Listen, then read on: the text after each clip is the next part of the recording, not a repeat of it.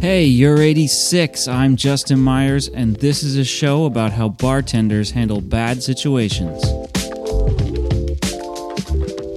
What's up, y'all? It's been a hell of a month. So many amazing guests on this show.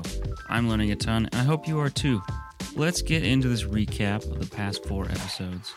And, of course, this bottle of godello from Baleares. I love Galician wine. That's the way to my heart, folks. Anyway, we talked about a lot of important stuff this month. Issues that we see on an almost daily basis. I wanted to do a quick recap, hit some main points from the interviews, so hopefully you can have a few new tools in your mental toolbox to help you with these things at your bar. So, in episode 9, I talked with Celia Camacho about her experience with customers hitting on her, or worse.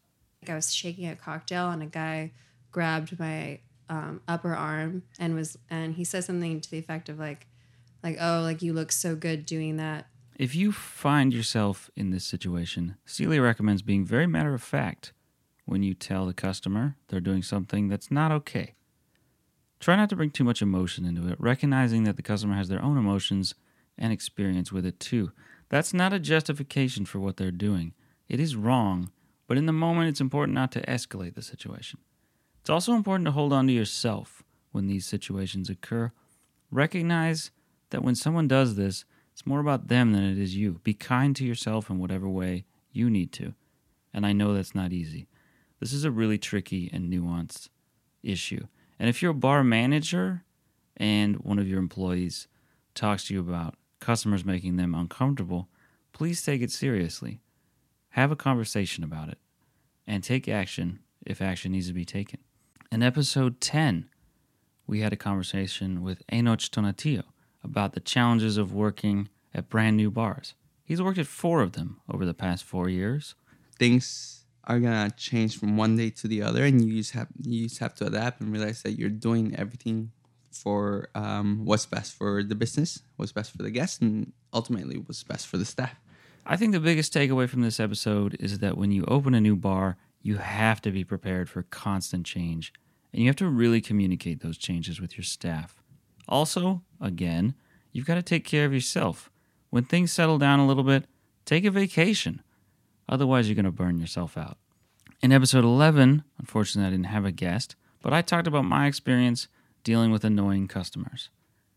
Now, I think the most important thing to remember is that nothing you change on the outside is going to stop customers from being annoying. It has to come from within you. And the best way I've found to handle it is to stop for a second, put yourself in their shoes. I work at a bar where no one can seem to ever find the bathroom. It's clearly marked. It's not a big bar. It should be obvious.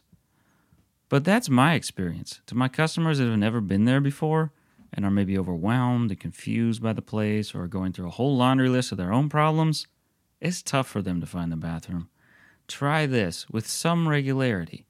Go to a bar or restaurant you've never been to before, maybe a place you wouldn't normally go, and just see what that's like. See what you notice about your experience there. It's a little easier to empathize with your customers when you have a better idea of what they feel like.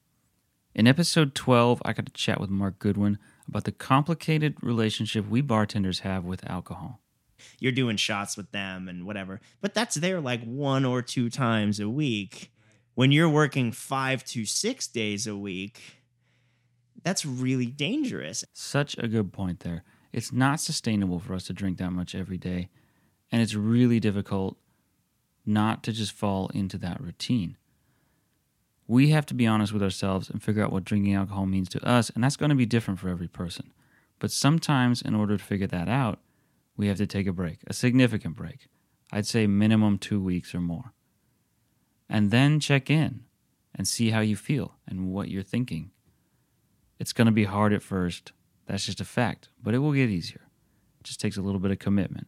If alcohol is something that you're struggling with, consider trying that out. That's all for this week, but stay tuned for next week. We've got all kinds of good stuff coming up. Make sure to hit subscribe and share us with your friends in the industry. For more, be sure to check out youre86.com. That's YOURE86.com. And we'll see you next time.